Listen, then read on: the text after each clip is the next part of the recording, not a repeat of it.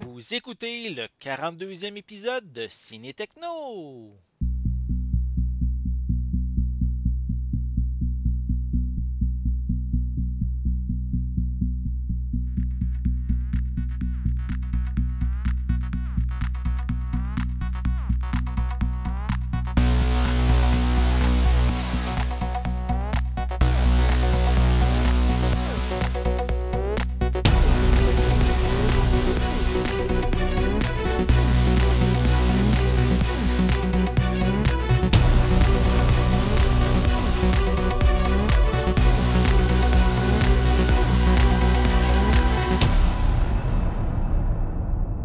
Bienvenue chers auditeurs, je m'appelle Sébastien et aujourd'hui il sera question des films La Bolduc et Ready Player One. Pour m'accompagner, j'ai avec moi Sébastien Minot, Normand Mars et Jean-Philippe Paré. Et Jean-Philippe, lui, est collaborateur pour mon site Ciné Techno. Donc, bonjour à tout le monde, ça va bien? Oui, salut, merci. Donc, Très bien. bienvenue Sébastien, bienvenue Normand. C'est votre première fois sur mon show, donc je vous souhaite la bienvenue. Jean-Philippe, on se connaît depuis longtemps. Oui, effectivement, Ouais. oui. Donc, en fait, j'ai invité aujourd'hui Sébastien et Normand. Ils vont nous parler en premier lieu, comme premier sujet, de leur un rendez-vous geek qui s'appelle, pour vrai, Rendez-vous geek 8x3, donc qui va se dérouler dans les prochaines semaines. Puis, je trouvais ça intéressant et je voulais qu'ils nous en parlent sur le show. Donc, je vais vous laisser décrire un petit peu qu'est-ce qui va arriver durant votre rendez-vous geek. Ben, merci beaucoup, Sébastien. Écoute, le Rendez-vous Geek 8x3, c'est un mini-festival qu'on fait en collaboration avec une place merveilleuse qui s'appelle le Hangar 51. On est aussi en lien avec Kir Armure et l'Antre du Geek. Je crois que c'est des noms qui sont très connus là, au niveau des geeks et des cosplayers au Québec. Oh, oui, je Et connais. on fait ce festival-là, en fait, là, du 19 avril au 9 juin. Mhm. Et on fait ça dans le but de promouvoir la culture geek au Québec. Et contrairement aux grosses conventions dans lesquelles les gens sont habitués d'aller, souvent les groupes manquent de temps pour bien expliquer qu'est-ce qu'ils font, où est-ce qu'ils s'en vont, tu sais, c'est quoi leur passion. Ben, nous, notre micro-festival, dans le fond, c'est un peu ça l'idée, c'est de donner le temps à ces groupes-là de pouvoir justement là, mettre de l'avant leur passion. On a plusieurs week-ends qui vont suivre, puis on a différentes thématiques qu'on va annoncer très bientôt sur le site. Là. Je veux pas donner trop, je veux garder un petit peu de surprise. Oh, oui, c'est normal. Et mais je peux vous dire qu'on s'attend à avoir des différents groupes geeks là, du fandom montréalais et québécois, et que ça va être extrêmement intéressant. Puis, qu'est-ce qui va se passer? Parce qu'en réalité, c'est sur 8 semaines, 8 fins de semaine en fait de suite. Avez-vous des nouveautés que vous allez présenter à chaque fin de semaine ou comment ça va fonctionner?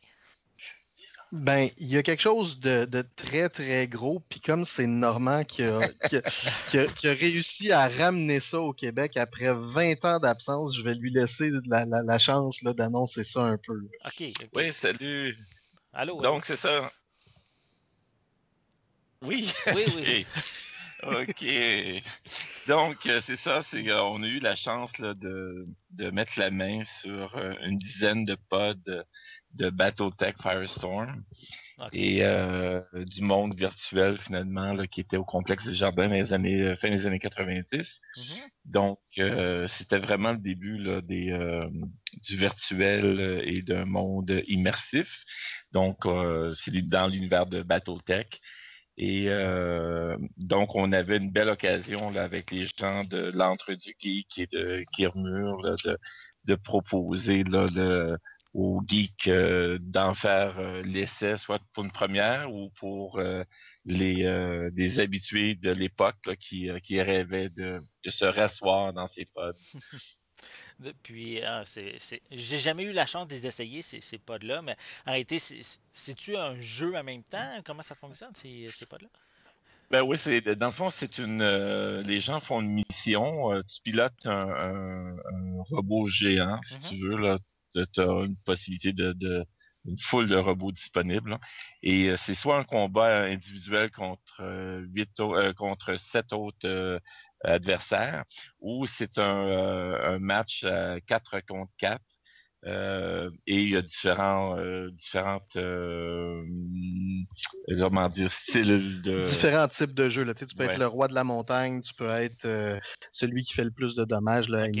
annihilation, le match par équipe, comme Normand mentionnait. Donc, il y a plusieurs différents types là, de jeux qui vont être disponibles là, pour que les gens puissent essayer ça. Ah, OK. Fait que, donc, c'est quand même assez diversifié. C'est pas toujours la même mission qui est faite. Non.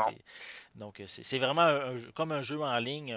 Chaque fois qu'on l'essaie, c'est une nouvelle expérience, en fait. Absolument, écoute, puis le fait que ça se passe dans les Tesla Pod qui ont été développés justement par Virtual World Entertainment dans les années 90, Mhm. c'est une technologie immersive de réalité virtuelle, mais où tu n'as pas besoin de te mettre un casque sur la tête, tu n'as pas de fil rattaché à toi, tu marches pas sur un tapis ou quoi que ce soit, tu es vraiment assis dans le cockpit du mec, OK. tu sais, un grand robot là, de plusieurs mètres de haut. Mhm. Puis là, ben, tu vas te battre contre tes adversaires, puis c'est vraiment phénoménal, puis c'est très immersif.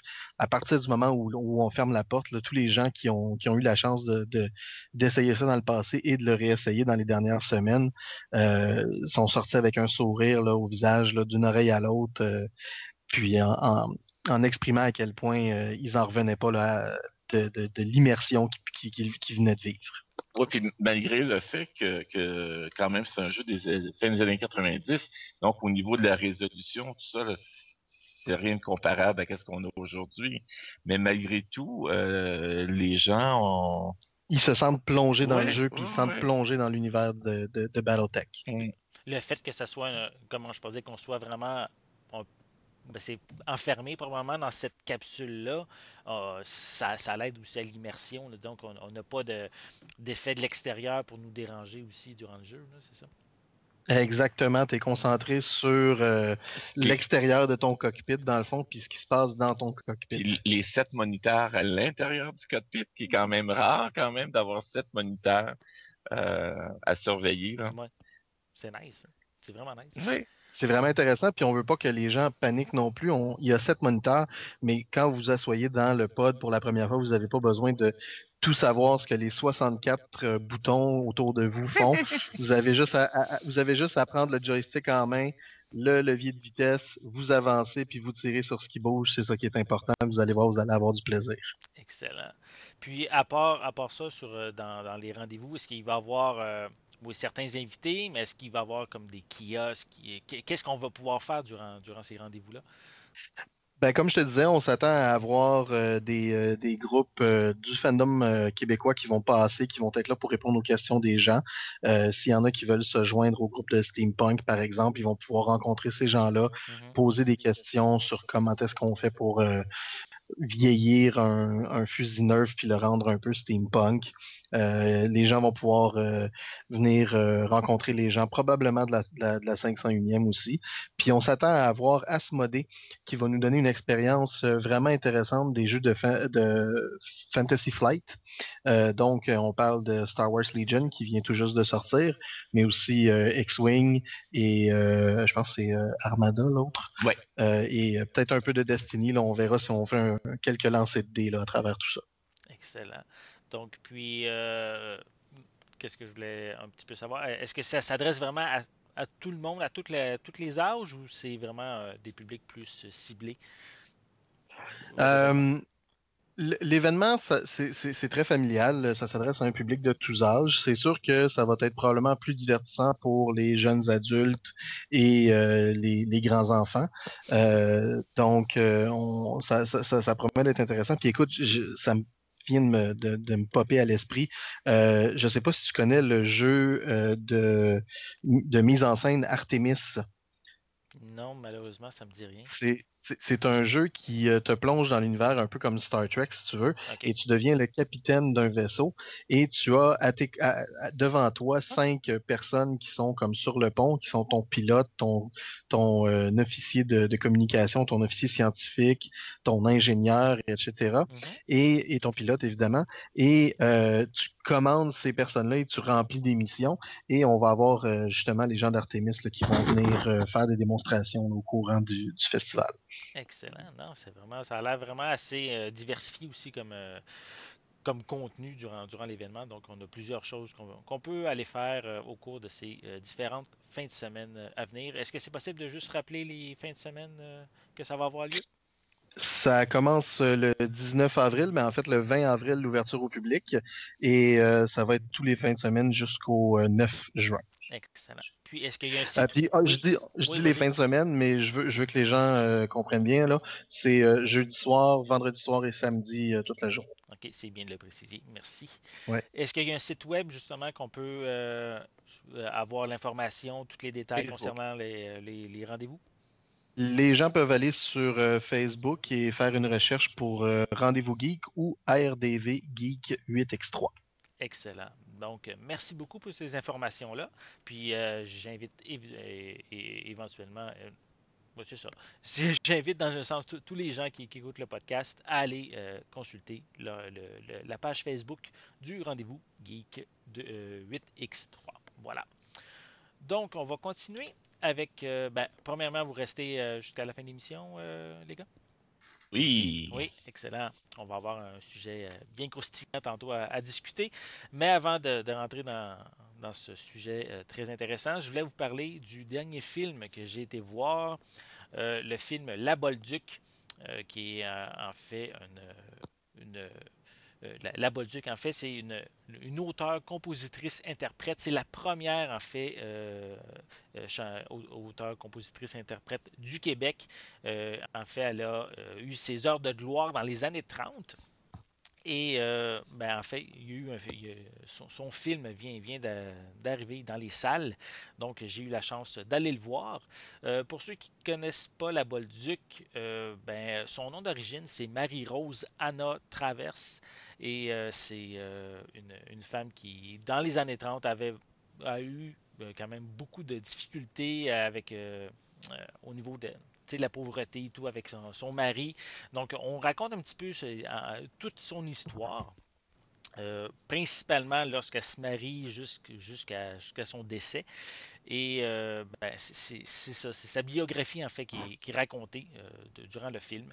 Donc, on peut dire quand même, c'est une grande majorité de la population québécoise quand même connaît la chanteuse. Juste souvent dans les parties de Noël ou dans les fêtes, on a toujours des fois certaines chansons de elle qui peut revenir. Donc c'est vraiment on pourrait dire tout le monde, je dirais tout le monde connaît quand même le nom La Bolduc. Puis c'est vraiment intéressant, je trouve, comme film. Euh, comme je l'ai dit, le film raconte certaines périodes que, de sa vie, pas nécessairement tout, mais il y a vraiment des bouts vraiment pas évidents pour la chanteuse. Donc c'est ça qui est intéressant de découvrir, pas seulement les bons côtés, donc voir les différentes difficultés qu'elle a eues. En fait, son mari, qui est interprété par Émile. Je vais commencer, j'ai même pas dit le nom de l'actrice qui, qui l'interprétait. C'est Debbie Lynch White qui interprète la Bolduc vraiment avec brio. C'est vraiment une très bonne interprétation. Surtout aussi durant les scènes musicales, donc parce c'est elle qui chante les différentes chansons qu'on peut entendre dans le film. C'est vraiment très bien. Elle a vraiment bien repris les œuvres originales. Puis même durant ces moments-là, ben oui, je l'avoue, je commençais à taper du pied au rythme de la musique. C'était vraiment intéressant à entendre. Je pourrais peut-être aussi, oui, c'est ça, je le disais tantôt,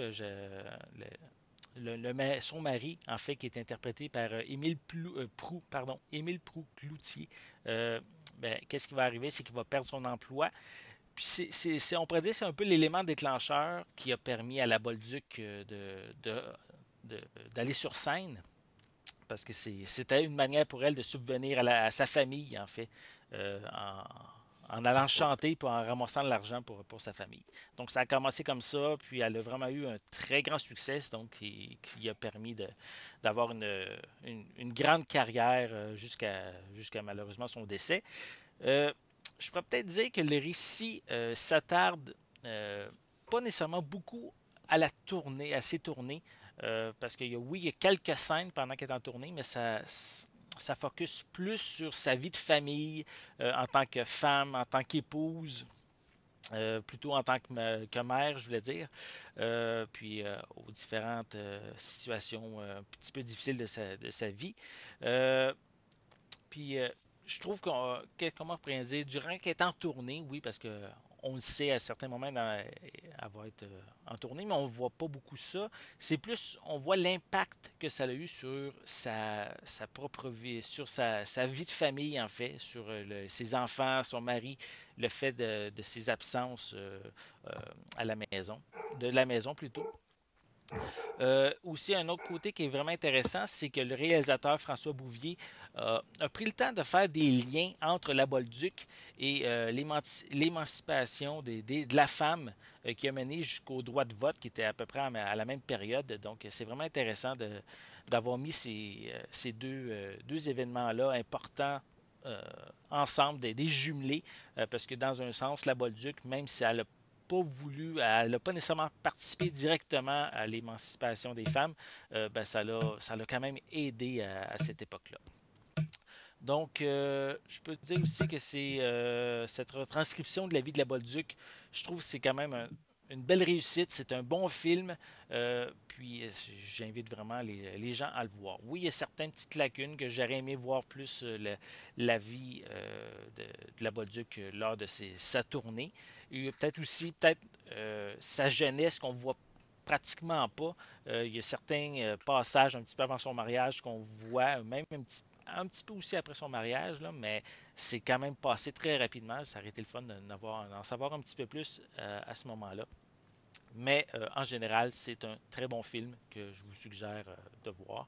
J'ai donné un 8 sur 10 à La Bolduc. Donc, mais je me doute pas, déjà avec la première semaine au box-office qui a eu un très grand succès.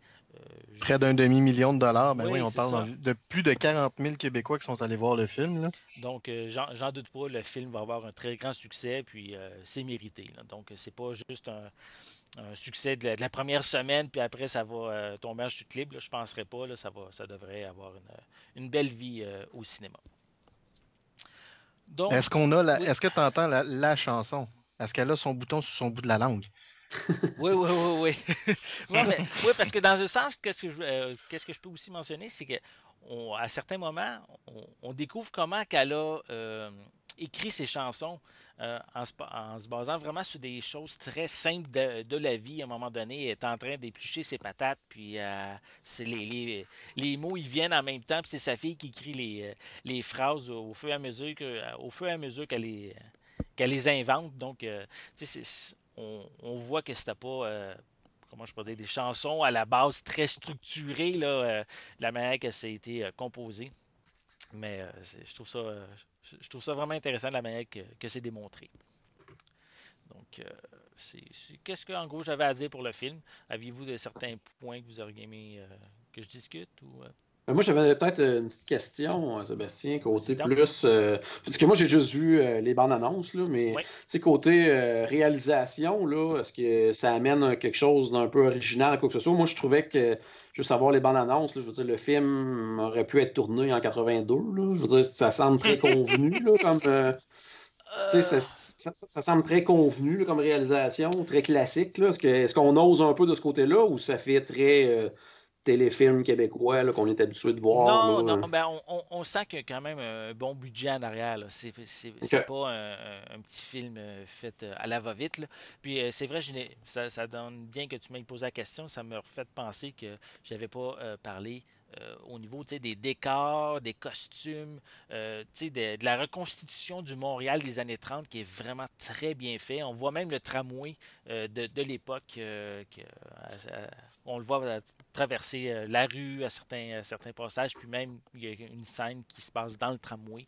Donc c'est vraiment très bien fait. Je pense il me semble que c'est un budget de 5,4 millions là, pour le film, si je me souviens bien. Donc, c'est quand même un très bon travail qui a été fait pour le budget qui est quand même beaucoup plus restreint que ce qui peut être fait à Hollywood. Là. Donc, c'est Puis ils vraiment... n'ont pas engagé Emmanuel Bilodeau. Fait que ça donne pas l'impression tu sais, que c'est un téléroman québécois. Non, non, non. Puis, non, mais comme je l'ai dit, oui, ça vaut la peine. Puis, on est bien... on se sent dans le film. Comme on se ressent à cette époque-là. On décroche pas en disant il me semble que ça a pas l'air ou ça a l'air faux ou qu'il manque de budget. Là. C'est vraiment pas ça. C'est vraiment une belle reconstitution. Là. OK. On va passer au prochain titre. Je pense que là, tout le monde va pouvoir donner leur grain de sel avec le film Ready Player One. Donc, le nouveau film de Steven Spielberg qui est basé sur le roman du même nom qui a été écrit par Ernest Cline en 2011, qui a quand même, je crois, qui est quasiment devenu un film, pas un film, un roman un peu culte aux États-Unis. Je pense que c'est peut-être pour ça qu'ils ont décidé d'en faire un long métrage. Pour ceux qui ne connaissent pas, moi, j'ai jamais lu le livre, là, premièrement, donc je me base, ma critique est juste basée sur le film en tant que tel. Et moi, j'ai vraiment bien aimé ça. Je vais peut-être donner juste un petit résumé sur le fait que l'histoire se passe en 2045. Le monde est sur le bord du chaos. Ça va vraiment pas bien. Les êtres humains et eux autres, pour essayer d'oublier. D'oublier. Ouais, en gros, ouais, ça, d'oublier qu'est-ce qui se passe dans le monde réel, mais ils vont se réfugier dans l'Oasis, qui est ici un univers virtuel qui a été mis au point par James Hallyday, qui est un brillant et excentrique personnage, on pourrait dire. Donc, qu'est-ce qui est arrivé, c'est que James Hallyday il est décédé, puis avant de disparaître, il a décidé de léguer toute sa fortune qu'il a fait avec l'Oasis à la personne qui va découvrir l'œuf de Pâques numérique qui est caché dans l'Oasis. Donc, c'est évidemment quelque chose qui a attiré des milliards, quasiment, oui, des milliards de personnes à travers la planète pour essayer de trouver ce fameux œuf de Pâques. Mais après 5 ans, personne ne l'a trouvé. Donc, qu'est-ce qui arrive, c'est qu'il va quand même avoir un jeune garçon que lui n'a pas désespéré, qui s'appelle Wade Watts, qui a quand même un jeune garçon assez bien ordinaire. Il n'a pas l'air d'un héros, pas du tout. Puis lui, il continue toujours de chercher cet œuf de Pâques-là. Et à force de chercher, de trouver des indices, il va finir par trouver un indice vraiment concret, puis ça va lui permettre comment je peux dire, intéresser le reste de la population à revenir à cette recherche de cette œuvre de Pâques-là grâce aux indices que lui-même a trouvés. Donc, c'est une course qui va s'engendrer entre principalement lui, Wade, et une grande compagnie qui, eux, cherchent l'œuvre de Pâques simplement pour l'appât de l'argent, là, pour avoir le pouvoir de l'Oasis. Tandis que Wade, lui, il a quand même d'autres intentions avec cette recherche-là. Là. Donc, c'est ça que j'ai trouvé vraiment intéressant comme film. Oui, qu'est-ce que je pourrais bien dire? C'est qu'à la base, le film, c'est pas nécessairement l'histoire la plus exceptionnelle au monde, là. Ni non plus la performance des personnages, des acteurs plutôt. C'est pas ça qui m'a fait accrocher, qui m'a fait vraiment aimer le film, mais c'est qu'est-ce que la bande-annonce présentait. La bande-annonce nous amenait à des centaines de références de la pop culture des années 80-90. Et de ce côté-là, c'est ça qu'on est servi. La bande-annonce, ça nous a du contenu que c'est ça qu'on a dans le film. Donc, on n'est pas déçu de ce côté-là. Et c'est pour ça que j'ai vraiment accroché au film. Vous autres, de votre côté, qu'est-ce que vous en pensez? Ben, je pense que je vais prendre le temps de dire spoiler, là, ceux qui veulent, ceux qui n'ont pas encore eu Ouais. la chance de voir le film, c'est le temps d'avancer de quelques minutes là, pour être sûr que vous perdrez pas des moments du film. Là. Mais Parfait. moi, tu vois, j'ai trouvé Sébastien, le jeu d'acteur vraiment très, très bien fait. Il y a un rôle, par contre, que tu sais, on se pose la question s'il a été écrit pour lui ou pas. Là. Mhm. L'acteur qui joue voyons, James Halliday, là, Ouais, justement. ouais, ouais, ok. On se demande si le rôle n'avait pas été écrit pour Pauly Shore, la manière dont le personnage est joué, là, tellement C'est un vrai, peu ouais. Ouais, space. ouais, Là. j'avoue. Ouais. Ouais, j'avoue, Puis, en prenant un peu de recul, ouais, j'avoue que Pauly Shore, ça fait longtemps, là, mais je, je vois un peu dans ma tête que oui, il aurait pu bien interpréter ce rôle-là. Là. c'est ça. Mais sinon, je pense que le rôle de Ben Mendelsohn a été très, très bien joué. Sorrento, le leader des gros méchants. Mm. Ty Sheridan a fait un excellent travail en tant que Parzival. Puis on voit qu'il est vraiment dedans. Puis on le voit que c'est un Egger. C'est le nom de ceux qui recherchent les Easter eggs. Là. Ouais, Et ouais. puis, visuellement, c'est un film qui est extrêmement bondé de choses à voir, à analyser. Là. Ah, c'est fou. C'est le film qu'on va écouter sur notre télé 4K en faisant du frame par frame, là, tu sais, Oui, oui. qu'on va faire « Oh, regarde telle affaire! Oh, regarde telle affaire! » Je veux dire, moi, j'ai remarqué les Battletoads dans le film. Je sais pas s'il y Non, en a moi, je d'autres les ai pas vus, qui ont ceux. remarqué. Non, je les ai pas remarqués. Euh, mais c'est plein de... C'est drôle parce que c'est un film dont l'histoire principale est de trouver des Easter eggs, mais le film en tant que tel est Ça en est plein. bourré Oh, de oui, Easter eggs. c'est ça.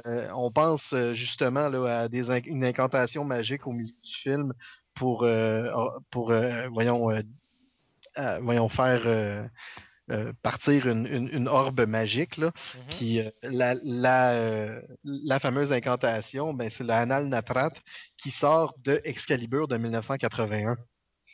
OK. Puis ça, c'est vraiment pas nécessairement tout le monde qui vont faire le lien avec ce vieux film-là. Et pourtant, quand on arrive à la fin du film, dans la chambre du jeune James Halliday qui est représenté là, dans l'Oasis devant Parzival, Mhm. il y a le poster de ce film-là qui est affiché sur un mur, mais on voit juste le coin du poster.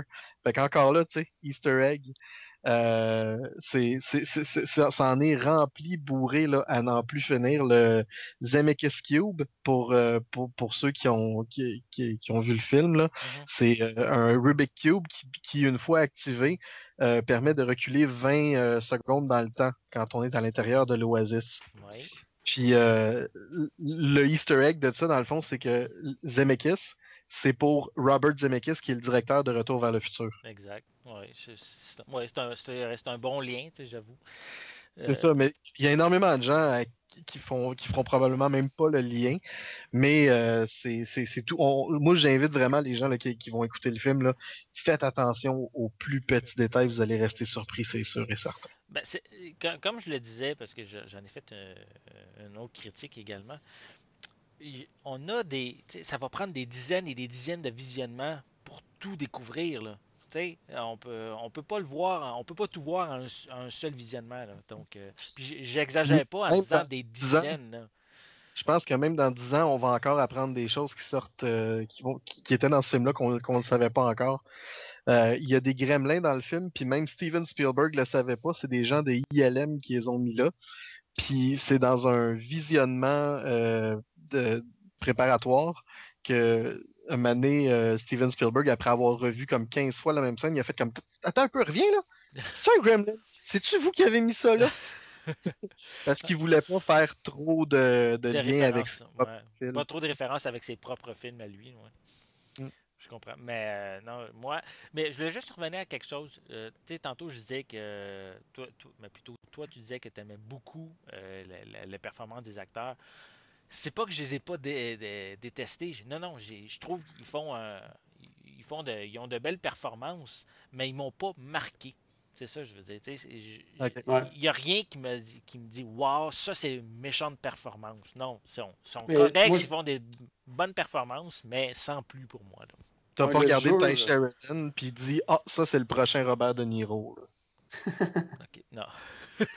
Mais tu sais, le jeu fait très années 80 aussi. Là, tu sais, les films des années 80, là, je trouve, moi, ça me faisait beaucoup penser à ça. Là, c'est le type de jeu des acteurs. Là. Ça reflétait un petit peu la période qui est décrite aussi là, dans justement toutes les références qu'ils font dans le film. Puis peut-être le fait aussi que tu n'as peut-être pas nécessairement super accroché sur les personnages aussi. C'est En tout cas, moi, j'ai trouvé ça un petit peu comme lacune. C'est que peut-être le côté. On était trop souvent dans l'univers virtuel par rapport au réel. Il y a ça. C'est Moi, peut-être je suis c'est peut-être d'accord. pour, peut-être pour ça un petit peu que tu as peut-être moins accroché sur les personnages. Je trouvais qu'on n'avait pas assez le temps comme de s'attacher aux personnages réels, comparé à tout le temps qui était mis sur le côté virtuel de la chose, alors que dans le livre, on passe quand même beaucoup de temps à placer les personnages que, bien sûr, on ne peut pas faire nécessairement au cinéma parce que le film aurait duré probablement 5 heures. Là. Mais il y avait peut-être ce côté-là, moi, qui m'a dérangé un petit peu là, par rapport au livre. Je ne sais pas, vous autres, les gars, ce que vous avez... je sais que Sébastien ne l'a pas lu, le livre, mais vous, est-ce que vous l'aviez lu, le livre? Je l'ai lu quand il est sorti. Okay. Puis j'avais vraiment embarqué dedans. Là, j'étais comme ça va être vraiment le fun. Mais comme tu le dis, il y a un autre point qui est assez fort par rapport au livre. Puis je veux dire, on va passer les changements qu'ils ont fait avec certains personnages. Mais dans le livre, tu rentres dans la tête des personnages dans la vraie vie. Que Ouais. là, c'est vrai que t'es peut-être moins dans la vraie vie, puis tu rentres plus, tu passes plus de temps avec l'avatar du personnage. Ouais. Donc, l'attachement se fait peut-être moins à ce niveau-là. Tu as tout à fait raison. Ouais. Puis ce côté-là aussi bon, je veux pas, quand c'est un film basé sur un livre, on va tout le temps comparer. Puis dans ce cas-ci, les comparaisons, il y a beaucoup, beaucoup de différences aussi. Mais souvent, un livre, on lit ça, puis bon, le film est rarement meilleur que le livre à la base. Là. Mais souvent, quand un livre est adapté au cinéma, on veut être surpris. Mais en même temps, dans ce cas-là, en tout cas pour plusieurs, on dirait qu'on avait le goût de ne pas être surpris, puis de voir ce qu'on avait lu en image. Puis pour des raisons de droit, de propriété intellectuelle, ou autre, ça n'a pas pu tout être exploité de la même façon. Vous autres, est-ce que vous avez aimé ce que vous avez vu comme de nouveau dans le film ou bien le côté livre vous a manqué dans le film? Moi, sincèrement, au niveau de ce que j'ai vu dans le film, j'ai été très satisfait. Okay. Je vais dire quand même que oui, je trouve que le film est très générationnel. Ouais, il y a une certaine génération, probablement là, entre 30 et, entre 32 et 45 ans, vont plus accrocher sur le film parce qu'ils ont vraiment vécu dans les années où toutes les références qui sont faites ouais. là, c'est comme arrivent là. Que peut-être moins un peu là, passer ce bout-là. Mais visuellement, c'est accrochant. C'était vraiment le fun. Je veux pas faire la comparaison au film parce que je vais dire au livre, parce que je vais dire la même chose que j'ai dit en sortant du premier Lord of the Ring, c'est-à-dire c'était excellent. Cinématographiquement, c'est un chef-d'œuvre, mais c'est pas le livre. Non, ça sera jamais le livre, de toute façon. Puis pour revenir sur c'est ça. Mais pour revenir sur ce que tu disais, quand nous autres, on s'imagine des choses quand on lit le livre, puis quand on arrive au grand écran puis qu'on veut le voir, c'est dans Le Retour du Roi de Lord of the Rings, puis qu'on voit les fantômes qui sortent du vaisseau en suivant Aragorn. Ça, je pense que on l'a tous imaginé de la même manière, puis Weta ont réussi à le mettre au grand écran de la manière qu'on l'avait tous imaginé. Fait que c'était spectaculaire, tu sais. Ben ça, du même de ce côté-là également, moi, dans le fond, ou dans le monde, disons, réel, là, où ce que Wade habite, tout ça, là, c'était pas mal ce que j'avais en tête quand je lisais le livre. Ça, ce côté-là, je trouvais que c'était vraiment bien réussi. Là. Le côté vraiment vivre pratiquement dans les dépotoirs, tout ça, là, ça c'était vraiment bien fait à ce niveau-là, je trouvais. Là. Ben, par rapport justement à l'univers réel, je trouve que ça a pris juste quelques minutes au début du film pour mettre tout en contexte sur comment que le monde vit maintenant en 2045. C'est ça qui est vraiment intéressant aussi, c'est qu'ils n'ont pas pris beaucoup de temps pour expliquer ça, mais c'est bien expliqué, c'est clair, on sait où on s'en va. Oui, vraiment, t'as pas lu le livre, là, tu sais pas tout c'est quoi l'histoire, puis déjà, après quelques minutes, tu comprends où c'est qu'ils s'en vont, puis pourquoi c'est comme ça, puis ça, à ce niveau-là, effectivement, c'est super bien réussi. Oui. Donc, pour pour ça, oui, je suis bien content. Puis, qu'est-ce que je voulais peut-être dire, c'est que, tu sais, on a, ben, je sais pas, l'avez vu combien de fois, vous, le film? Juste une fois. Juste Moi, une juste une fois? fois aussi, ouais. Bon, c'est ça. Moi aussi, il me semble que c'est le genre de film que ça prend plusieurs visionnements pour avoir, tu sais, on va avoir une lecture différente à chaque fois du film. Donc, moi, tu sais, souvent la première fois, moi, de la manière que je l'ai vu, c'est que je cherchais les Easter eggs, tu sais, toutes les Ouais, ouais, ouais. références. Mais là, en le regardant une deuxième fois, ben, je vais peut-être plus m'attarder tu sais, à un autre point, là, tu sais, peut-être plus l'histoire, les personnages. Tu sais, c'est pour ça que je me dis, ça prend plusieurs visionnements pour apprécier tous les différents niveaux de ce film-là. Là. Ouais. Ben, en fait, ma recommandation, ça va être de dire aux gens, allez pas le voir en cherchant les Easter eggs comme t'as fait, Sébastien. Moi, tu vois, je suis allé, puis je me suis dit, je vais juste, je mets ma Switch à off, puis je vais juste avoir du fun en regardant ce film-là. Puis en regardant le film, T'en vois, de toute façon. toutes les Easter eggs qui sont arrivés, qui m'ont marqué, elles m'ont comme sauté au visage. Tu sais, quand Ouais. Il y en a des évidents, j'avoue. Là. ben c'est ça, mais tu sais, comme même quand l'incantation de l'orbe magique commence à se faire prononcer, je pense que j'étais comme 3 secondes avant. Moi puis un autre gars, on était 3 secondes avant tout le reste de la salle, là. Puis on était en train de l'applaudir, puis faire comme Ha! De vraiment hot! Puis il y a comme personne qui l'avait compris, c'est nécessairement. Là. Puis nous autres, on était comme ça vient d'Excalibur, c'est trop cool! Puis c'est arrivé une couple de fois, il y en a d'autres aussi, le moment dans le film où j'ai eu le même type de réaction. Fait que allez-y vraiment comme cherchez pas les Easter eggs, laissez-vous emballer par le film. Oui, Puis, puis même, tu sais, si vous y allez à plusieurs, même probablement que, tu sais, il y a plein de choses que certains vont avoir vues que d'autres n'auront pas vues. Puis moi, j'étais allé avec mon fils, puis après ça, les deux, on se parlait de ce qu'il y avait dans le film. Puis, j'ai pas vu ça, j'ai pas vu ça. Toi, as-tu vu ça? Non. Puis, tu sais, on voyait toutes des affaires différentes. Puis lui, justement, lui, il l'a vu 2 fois parce qu'il y allait avec sa classe après, quelques jours après. Puis, tu sais, il a vu certaines choses dont j'y avais parlé dans la première fois qui avaient manqué. Donc, c'est ça, ça va prendre vraiment comme plusieurs visionnements avant de voir un peu tous les fameuses références là, qu'il y a dans le film. Là. C'est pour ça que je me dis que quand le film va sortir en Blu-ray, là, je pense qu'il va il va fracasser des records de vente. Là, parce que tout le monde va vouloir l'acheter Ouais. juste pour pouvoir le regarder de nouveau, puis le mettre à pause, puis prendre le temps de voir toutes les références. Là. Puis avec Ouais. un peu de chance, il va y avoir assez de documentaires puis de commentary track pour nous faire plaisir puis nous indiquer là, tout ce qu'il y a aussi là, dans le film. Ouais. De votre côté, c'est quelle référence que vous avez apprécié le plus? Normand, Oh, quelle référence que question, tu as apprécié le plus dans Je dans t'avoue ce qu'il y avait film-là? une orgie de références, là. Tu sais, c'est dur à définir. Écoute, il y en a tellement, là. C'est incroyable. Moi, je suis un petit peu moins emballé que vous. Visuellement, j'ai trouvé ça extraordinaire, là, comme tous les effets spéciaux qu'on peut faire aujourd'hui. Mais j'avais l'impression de voir un film avec un scénario puis une manière d'être joué un peu à la E.T. Là, tu sais, là, c'est ouais. tu sais, les méchants soulignés bien épais là, avec un marqueur jaune là, pour être sûr puis qui sont toujours un peu nono, là, les gros méchants. Là. Mm. Je m'attendais à un film un peu plus adulte. Tu sais, je sais pas, j'aurais aimé peut-être quelque chose un peu plus. Euh, j'ai l'impression que c'est vraiment pour un public là, plus jeune. Là. C'est le feeling que j'ai eu.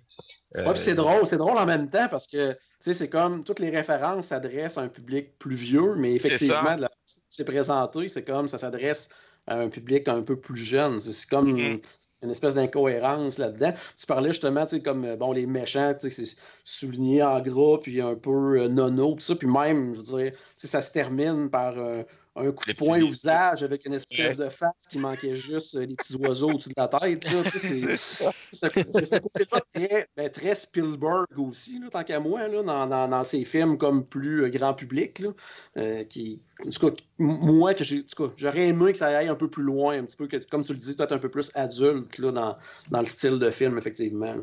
Oui, parce que je pense qu'il y aurait eu moyen de faire un peu sans être un Blade Runner, mais avoir quand même un côté plus dramatique du fait que les gens vivent leur vie dans un monde virtuel. Là. Et c'est un petit peu plus à la Dark Mirror. Je sais pas. Là, je m'attendais à autre chose, mais au niveau des effets spéciaux, écoute, c'est extraordinaire, là, c'est sûr. Là, on peut pas reprocher. C'est plus au niveau, je trouve, du scénario qui est quand même simple et le jeu des acteurs qui est plus pour un public plus jeune, je pense. Ouais. Pour revenir à la question de Sébastien, moi je pense que le Serenity de Firefly, c'en est, Oui, c'est vrai. Oui, c'en est une qui m'a pas mal marqué. Mais quand le jeune James Holiday est dans sa chambre, puis qu'on voit un peu comme toute la chambre autour, puis qu'on voit le jeune jouer avec ça, avec quoi il joue, puis c'est un ColecoVision. Oui, c'est cool ça. Là, j'ai comme fait wow! J'avoue, j'ai bien aimé cette scène-là.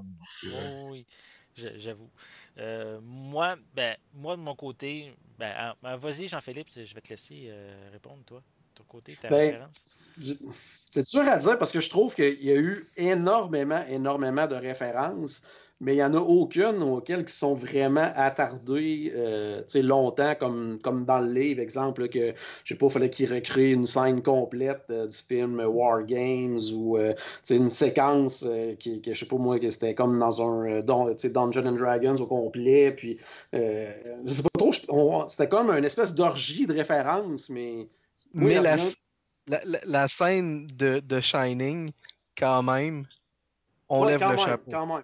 Oui, pour ça, oui. Ouais. Personnellement, à cause du film en tant que tel et tout, j'aurais quand même aimé, comme dans le livre, revoir l'univers de War Games, là, mais que ce soit remplacé par The Shining, ça, c'était vraiment, vraiment cool. Mais encore là, comme tu disais tout à l'heure, là, on parle vraiment encore d'un film générationnel.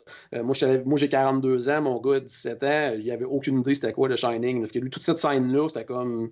Bon, qu'est-ce qui se passe? Et visuellement, c'est intéressant, mais bon, je comprends pas trop les références. C'est ça, lui, il est un peu horrifié, puis toi, t'es en train de rire parce que tu sais tout ce qui s'en vient. C'est en plein ça, là. Fait que, tu sais, il y a ce côté-là aussi. Ben, on revient encore aux commentaires de Normand. C'est comme, on s'adresse comme dans la présentation à un public plus jeune, mais les références les concernent pas. Fait que, en tout cas, il y a vraiment ce côté-là, moi, que je trouve un peu étrange.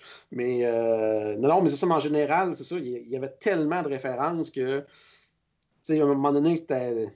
Puis il y en a certaines que j'attendais, mais que je savais que, tu sais, comme Star Wars, je savais bien qu'il n'y aurait pas vraiment de référence à Star Wars comme dans le livre, là, mais ça m'a comme manqué là, pendant le film.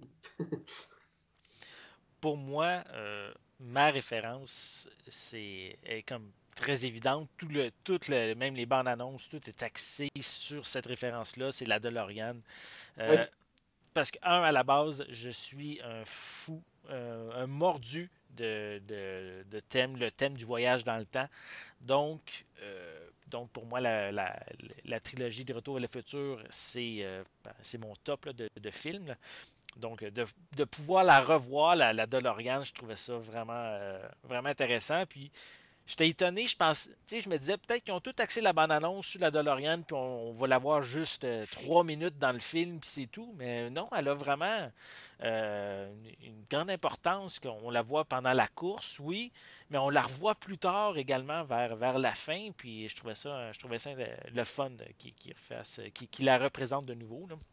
De ce côté-là. J'ai bien aimé aussi le fait que l'épreuve finale se passe sur un jeu sur Atari. Tu sais. Donc, je trouvais ça drôle. Pour les fans de jeux vidéo, ils trouvent ça. C'est une belle marque. Là, Ben, je pense que c'est comme ça aussi dans le livre. Allô? Oui. Oui. La dernière étape se termine définitivement là, comme on voit dans le Ouais, c'est la seule qui est pareille comme dans le livre. OK. Donc ça aussi, je trouvais ça une référence vraiment intéressante. Puis dans le livre aussi, c'est ça, j'ai aimé ça du livre, pas du livre, mais du film, là, au niveau des différentes quêtes, les différentes épreuves, c'était beaucoup plus simple parce que dans le livre, c'est comme tu faisais quelque chose qui faisait en sorte que tu arrivais à une autre épreuve avant d'avoir la fameuse clé. Tu sais, c'était comme très, très long. Là. Tandis que là, ils ont vraiment rendu ça plus simple, plus facile, justement, ben, encore là, à cause que c'est un film qui ne peut pas durer 5 heures non plus. Là. Mais ça, je trouvais ça bien intéressant. Puis, tu sais, il y a certaines choses aussi, là, tu sais, c'est pas juste du négatif, là, du fait que ça soit quand même assez différent du livre, comme, entre autres, le personnage de Sorrento, là, qui... on en apprend beaucoup plus sur son passé là, que dans le livre. Là, on voit pourquoi il fait ça, puis qu'il s'acharne, puis qu'il fait pas juste ça pour prendre le contrôle de l'Oasis. Là. Il y a vraiment quelque chose en arrière de ça. Ça, j'ai trouvé ça vraiment bien intéressant. OK. Puis, au niveau comment je peux dire? Là, on a une version cinéma. Aimeriez-vous avoir une version longue quand il va sortir en DVD, un Director's Cut ou que je sais pas quoi, là, quelque chose comme ça, pour avoir encore plus de références ou peut-être des scènes justement qui n'ont pas pu être présentées? Pensez-vous que ça serait pertinent d'avoir une version plus longue du film? J'ai envie de répondre à la Ryan Johnson. Le film qu'on a vu, c'est la version du film, puis ça sert à rien d'avoir d'autres versions. Puis pour citer Benoît Bisson, anciennement là, du Buzz, quand on était allé voir le film Paul au cinéma, qui avait aussi tout plein de références de culture populaire, c'était un débat qu'on avait eu en sortant du film, justement, qu'il y en avait juste assez pour nous donner le goût d'en avoir d'autres, mais pas trop pour dire qu'on était écœurés. Puis je pense que le Ready Player One a réussi le même, la même chose là, avec succès. On a juste assez de références pour nous donner le goût d'en avoir d'autres, mais pas assez pour qu'on roule les yeux en disant là, ça finit-tu là? Ouais, je comprends. C'est comme je comprends ça. le principe. Ils vont aller jouer à Zelda, puis il va se battre sur Hyrule, puis il va sortir l'épée légendaire. Là. Est-ce que c'est la même opinion pour... Ouais, moi, personnellement, non, c'est ça. Moi, la version du film me convient. Puis même, je préférais peut-être, justement... Tu sais, le film reste avec une fin quand même assez ouverte. Là, donc, à la limite, qui nous présente peut-être d'autres univers plus tard. Là, mais pour celui-là, je pense que non, cette version-là me convient parfaitement. Je pense qu'il y a déjà même un second livre qui est en préparation. De mémoire, oui, il me semble que oui, Ouais, effectivement. hein? Donc, je pense que c'est quasiment sûr avec le succès que le film a actuellement que la suite va être adaptée. Ouais, de toute façon, le film en plus, je veux dire, se passe en 2045. Là, donc là, on a exploité l'univers des années 80 et tout ça. Donc, ils peuvent passer facilement une autre décennie, là, puis se trouver une façon de le présenter autrement. Là. Exact. Avez-vous une note que vous voulez donner au film sur 10? Moi je suis fortement à 9.5 sur 10. Là. Ah oui, ok. Jean-Philippe? Moi, je dirais un 8 à 8.5 sur 10 à peu près. Ouais. Moi également, je donne un 8.5 parce que, comme je l'ai dit, j'ai pas trippé sur l'histoire. L'histoire est vraiment intéressante, mais je veux dire, il n'y a rien de surprenant. Je trouve ça un petit peu non, il n'y a aucune simpliste. C'est ça. Là. Je trouve ça. On voit un peu qu'est-ce qui s'en vient. C'est une recette suivie de A à Z. La recette classique là, des films des années 80. Exact. On voit qu'est-ce qui s'en vient. Puis pour la performance des acteurs qui sont corrects, mais sans être exceptionnels. Mais je donne quand même une note de 8.5 parce que ça répond à mes attentes avec qu'est-ce que la bande-annonce proposait. C'est pour ça. Donc, qu'est-ce qu'on nous vend, c'est qu'est-ce que j'ai eu. Donc, c'est pour ça que je donne un 8.5. Il y a quelqu'un que je pense qui n'avait pas donné sa note? Moi, c'est 7. Ouais. 7? Ah oui? Ouais. OK. Puis, le côté, justement, comme le virtuel, tout ça, bon, le côté quand ça se passe dans l'Oasis et tout ça, croyez-vous que ça va bien vieillir ou mal vieillir? Pas sûr, moi. Ben, on va voir. C'est quand même, c'est du virtuel, mais c'est quand même un mélange aussi d'animation. Fait que, ouais, mais tu sais, je veux dire, Avatar, on était tous sur le derrière, il y a quelques années. Tu regardes ça aujourd'hui, tu fais, ouais, c'est correct, là, mais on est passé ailleurs. Tu sais, à chaque fois qu'il y a quelque chose du genre, on pense toujours que c'est comme, waouh, ça pourra jamais être mieux. Puis finalement, même pas 2 ans après, de quelque chose qui est 10 fois mieux visuellement. Là, donc, en 1996, quand Space Above and Beyond Ouais. est sorti, on capotait sur les graphiques à la télé, puis finalement, on s'est rendu compte Ouais. rapidement que c'était pas grand-chose. Ben, c'est en plein ça, là, donc je sais pas, c'est toujours Moi, je dangereux pense, un peu. moi, je pense que ça va bien vieillir dans ce que c'est. Puis, de la manière dont l'Oasis est représenté, c'est très borderline du Canyon dont j'oublie le nom, là, où est-ce qu'on regarde les personnages puis ils sont tellement réalistes que ça fait peur. Là. Fait que Mais contrairement, les deux personnages principaux, je trouvais qu'ils faisaient tellement Avatar comme look. Ouais. Comparé aux autres, là, je trouvais justement qu'ils faisaient pratiquement 2000, là, tu sais, ou 2000. Parce que je les voyais pas pantoute en 2045, là, tu sais. Moi, ok, moi, pour leur physique, là. ouais. Ouais, ok. Ben, tu sais, le rendu, là, comparativement, je me souviens pas le nom du partner, là, l'espèce Ash. de... Ouais, qui faisait très réaliste jeu de PlayStation actuel. Là. Ouais. Ben, en fait, ça c'est quelque chose que je vais rajouter, Sébastien. Oui. Ce film-là a mis le doigt sur quelque chose de vraiment grave là, présentement de nos jours. Puis c'est que le monde n'a plus d'imagination. Ouais. Quand tu regardes à Hollywood, qu'est-ce qu'on fait? On fait des remakes des films qui ont déjà été faits. On va très rarement chercher dans les nouveaux sujets, quoi que ce soit. Puis trop souvent, on fait des copies d'autres choses. Puis bon, on prendra même pas la peine de citer Pablo Picasso, là, ça vaut plus la peine, là, on la connaît, la citation. Mais tout ça pour dire que faut arrêter de copier, puis il faut recommencer à innover. Puis dans le film, quand on regarde les avatars, ben justement, c'est des avatars qui sont inspirés de jeux puis de toutes sortes d'affaires. Mais quand tu regardes Artemis ou Percival, ben eux ces deux-là se démarquent de par le fait qu'ils ont des avatars justement qui sont originaux.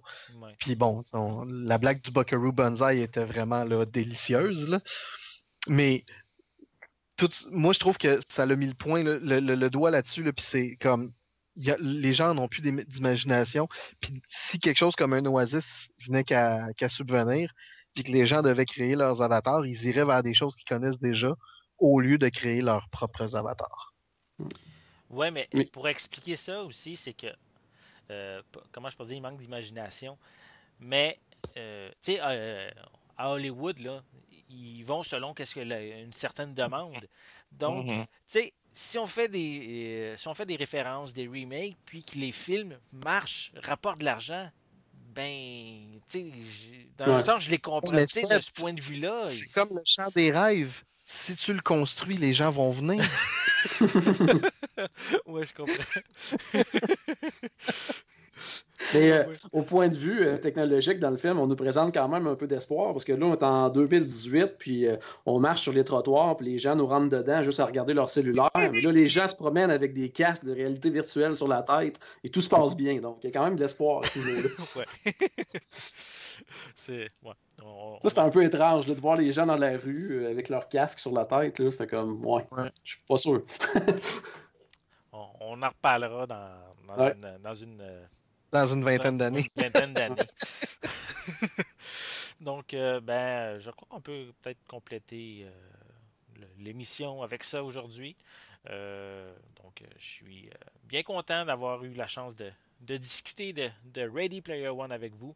Je peux-tu me permettre, Sébastien, je peux-tu me permettre juste une dernière question parce que j'ai quelque chose, moi, qui me tracassait pendant le film. Puis, étant donné qu'on a nos deux amis qui sont plus à l'affût un peu de tout l'univers jeux vidéo et autres, y a-tu des trucs dans le film là, que vous avez vu au niveau technologique, tout ça, que vous êtes dit, ça arrivera jamais, ou tout ce qui nous était présenté, c'est des choses qui sont déjà en développement, puis qu'à un moment donné, il va y avoir, là, comme, je sais pas moi, l'espèce de tapis roulant qui va de tous les bords, de tous côtés, des trucs comme ça. Est-ce que c'est des trucs que vous pensez qui vont vraiment être appliqués dans les jeux à un moment donné, ça? Ben, le tapis roulant, c'est déjà présentement là. Okay. Et quelque part, c'est pratiquement déjà dépassé. OK. Fait que ça, j'ai trouvé ça drôle de voir une armée de joueurs payés par une grande entreprise utiliser une technologie pratiquement dépassée d'aujourd'hui, mais ils sont dans le futur. Ça, j'ai trouvé ça un peu particulier. Je me serais attendu vraiment à une invention au niveau de la réalité virtuelle, là, quelque chose qui n'existe vraiment pas. Là, mais je pense que Steven Spielberg voulait aller chercher justement une espèce de touche avec la réalité que c'est dans 25 ans d'ici. Donc, les choses vont avoir évolué, mais pas au point où est-ce que ça va être complètement fou et débile qu'on va se plonger dans un bain de gel, puis là, ben, on va rentrer dans l'oasis, puis on va tout ressentir. Mais quand on regarde le suit avec les sensations, c'est une technologie qui existe déjà. Elle a perfectionné. C'est ça. Les casques qui font les avatars, c'est des technologies qui existent déjà. Le tapis roulant, comme Normand disait, c'est une technologie qui existe déjà. Je veux dire, autant lui que moi, on a eu la chance d'essayer la dernière technologie Void, qui est disponible et à Toronto et à Walt Disney World, à Disney Springs. Là. C'est toute une expérience à vivre. C'est vraiment immersif. C'est pas encore la perfection. C'est très loin d'être l'Oasis. Mais ça reste bon, tu sais, comme dans l'immersif comme ça. Mais je crois que plus ça va aller vers le futur, pour répondre à ta question, Jean-Philippe, plus on va aller vers le futur, moins qu'on va être restreint par des appareils. Ouais. Donc, ça va être à voir comment est-ce qu'on va réussir à arriver à ça. Mais, tu sais, quand ils montent dans la matrice, là, que les gens se branchent par le port dans le bas du cou puis tout le kit, là, je pense qu'éventuellement, c'est quelque chose comme ça. Là, ça va être juste une espèce de petit bidule qu'on va pincer sur le bout de notre doigt, puis ça va nous faire rentrer dans un nouveau monde. Dans le fond, on a voulu éviter un peu le piège de Retour vers le futur, de moment donné, rattraper l'année qui est décrite dans le film, puis se rendre compte que les chars volent pas encore. Là. Les chars volent pas, on n'a toujours pas de hoverboard, mais on a les Nike qui s'attachent tout seuls. Ouais, il y a ça. Ouais. Ils coûtent cher en tabarnouche, mais on les a. Donc, parfait. Jean-Philippe, de quelle manière qu'on peut te rejoindre sur les internets? Sur les internets, facilement sur Facebook, tout simplement, destination WDW ou bien WD World. Puis on est facilement rejoignable de cette façon-là. Excellent. Sébastien, toi, de quelle manière?